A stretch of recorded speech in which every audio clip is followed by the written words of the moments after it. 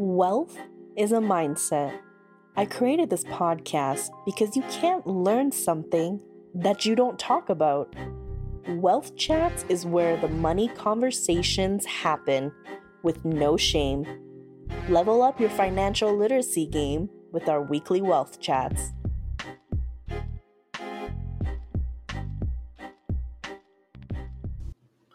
Welcome back, 99% Tribe. The game of wealth is highly contradictory. So, this is a concept that is gonna be a little hard to explain, but I wanted to tackle it anyways because it is so crucial and is so important. I'm also going to tie the real estate game into this because I feel like it's the perfect example to show the phases of wealth. So, here's the thing. There are a lot of things I say that are going to be applicable to you if you are a late starter that's just getting into the money game. Whereas if you are someone who already has a portfolio with tens and thousands or 100,000+, what I say on this podcast could sometimes be completely irrelevant to you and even just flat out wrong. Now, it doesn't mean what I'm saying is wrong. It just means that at each level, you have different things that you need to focus on and look for.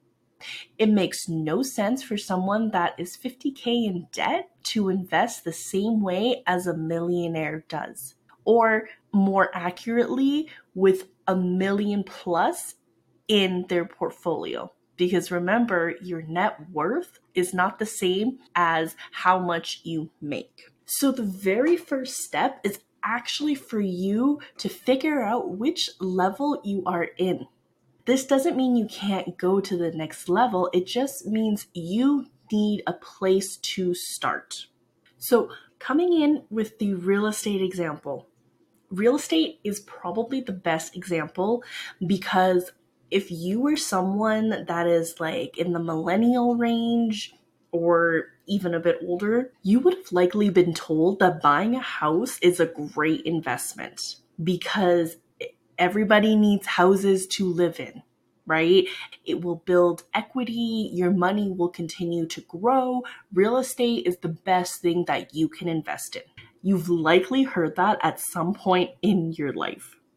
Now, I would like to call out what's not true about this is there's a very big difference between buying real estate as a house for you to live in and buying real estate with the sole purpose of investing and seeing it and treating it as an investment. Two completely different things. And here's why.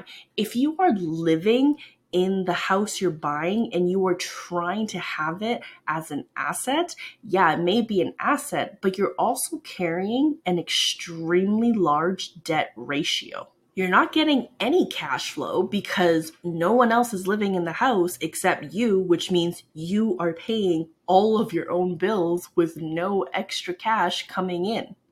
And in addition to that, if you are living in this house, you are reliable for everything. There are also insurance costs, there's maintenance costs, there's upkeep, there is all of these things. So when it really comes down to the numbers, buying a house for yourself to live in is really not an investing strategy, even if it helps you build equity, but that's 20 years down the road. Yes, it will help you build equity and you will get some more if your house sells at above market price. Again, above market price. But let's say you got your house for $400,000 and now it's grown to $600,000, but that's 20 years later. So if you're factoring in inflation, all of your insurance costs and all of your maintenance costs and all of your upkeep around the house, you're not really making an extra $200,000 when you sell. It just feels like that. But don't get mistaken, because remember, feelings are not an accurate reflection. So now let's look at the other side. If you are purchasing real estate for the sole purpose of investing, now you have someone as a renter, or if you're buying First off, before we even get here, there are so many different types to the real estate game, which we'll cover in another episode.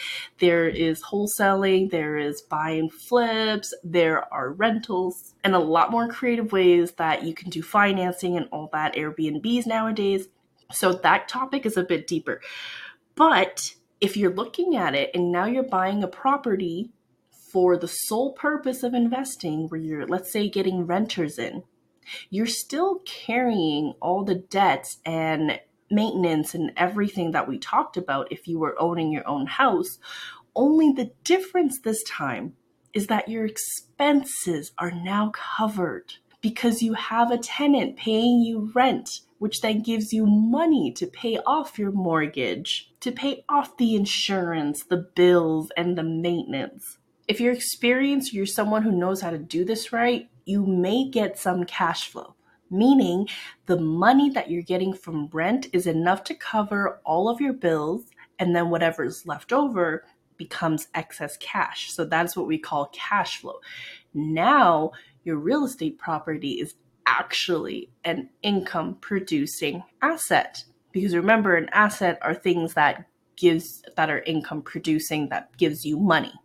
But if you don't know what you're doing and you're losing money from that, and you don't have some creative financing in the background, in the works, you're still not really investing, which is why I say for people just starting in, still confused about the money game, real estate is probably not your best friend. It's something you can get started in for sure, but again, levels. And the entry level for real estate requires you to have at least 10 plus, 20 plus thousand, if not more. Real estate numbers can seem attractive, and really they are a good part of your portfolio, but not when you are just getting started. I would much rather you focus on learning how money works, because a big part of real estate is within the financing. It's in the creative financing that you can get. Maybe it's using a HELOC and home and equity line of credit. Maybe it's private lenders, private equity. There are so many little things that you need to learn. And again, the biggest difference I'm drawing on is for you to actually be in real estate investing, it is not living in the same house. Again, I'm not saying real estate is a bad investment. What I am saying is if you're living in the property, it may not be as great as an investment as you think. And that is why phases of wealth, or levels of wealth, as my coach calls it, is very deceiving, and it contradicts itself constantly. Because at a higher level, if you're making $1 million plus a year, or even $1 million plus a month, you probably really want to get into the real estate game, because it's a great way to secure extra cash. Think of it as a form of protection, because the real estate market is not as volatile as the stock market, and definitely not as volatile as the crypto market. So if you have a shit ton of money, you definitely want real estate, because it's a way to shelter and protect your capital, your equity. However, if you're starting out, it may not be the best type of investment for you at this point. So I hope that provides you some insight of why conversations and the things that we talk about in wealth chats and in this wealth game is contradicting, because it is. At different levels, you do different things. It doesn't mean it's right or wrong. And again, your priority is to determine which level you are in. This will then help you make the plan that you need. And this is why in the work that we do in financial planning, it is sometimes like a living and breathing document, because as you grow, as you lay more of your wealth foundation, your plans change, your goals will change, because you are now in a different phase. So as you enter a new phase, there are new things that would be more beneficial to you. So that means some of the old advice you've been following probably doesn't apply anymore. But you have to determine where that line is. And if you need help, we are always here. Feel free to reach out, book us in on a free chat, and let's figure out which phase you are at. Until next time, go kick some ass, guys. Take care. This has been Wealth Chats, where the money conversations happen with no shame. Level up your financial literacy game with us each week as we dive deeper into the wealth mindset. Join our free Facebook group as well, Financial Literacy for the 99%. Make sure to like and subscribe for more. Take care.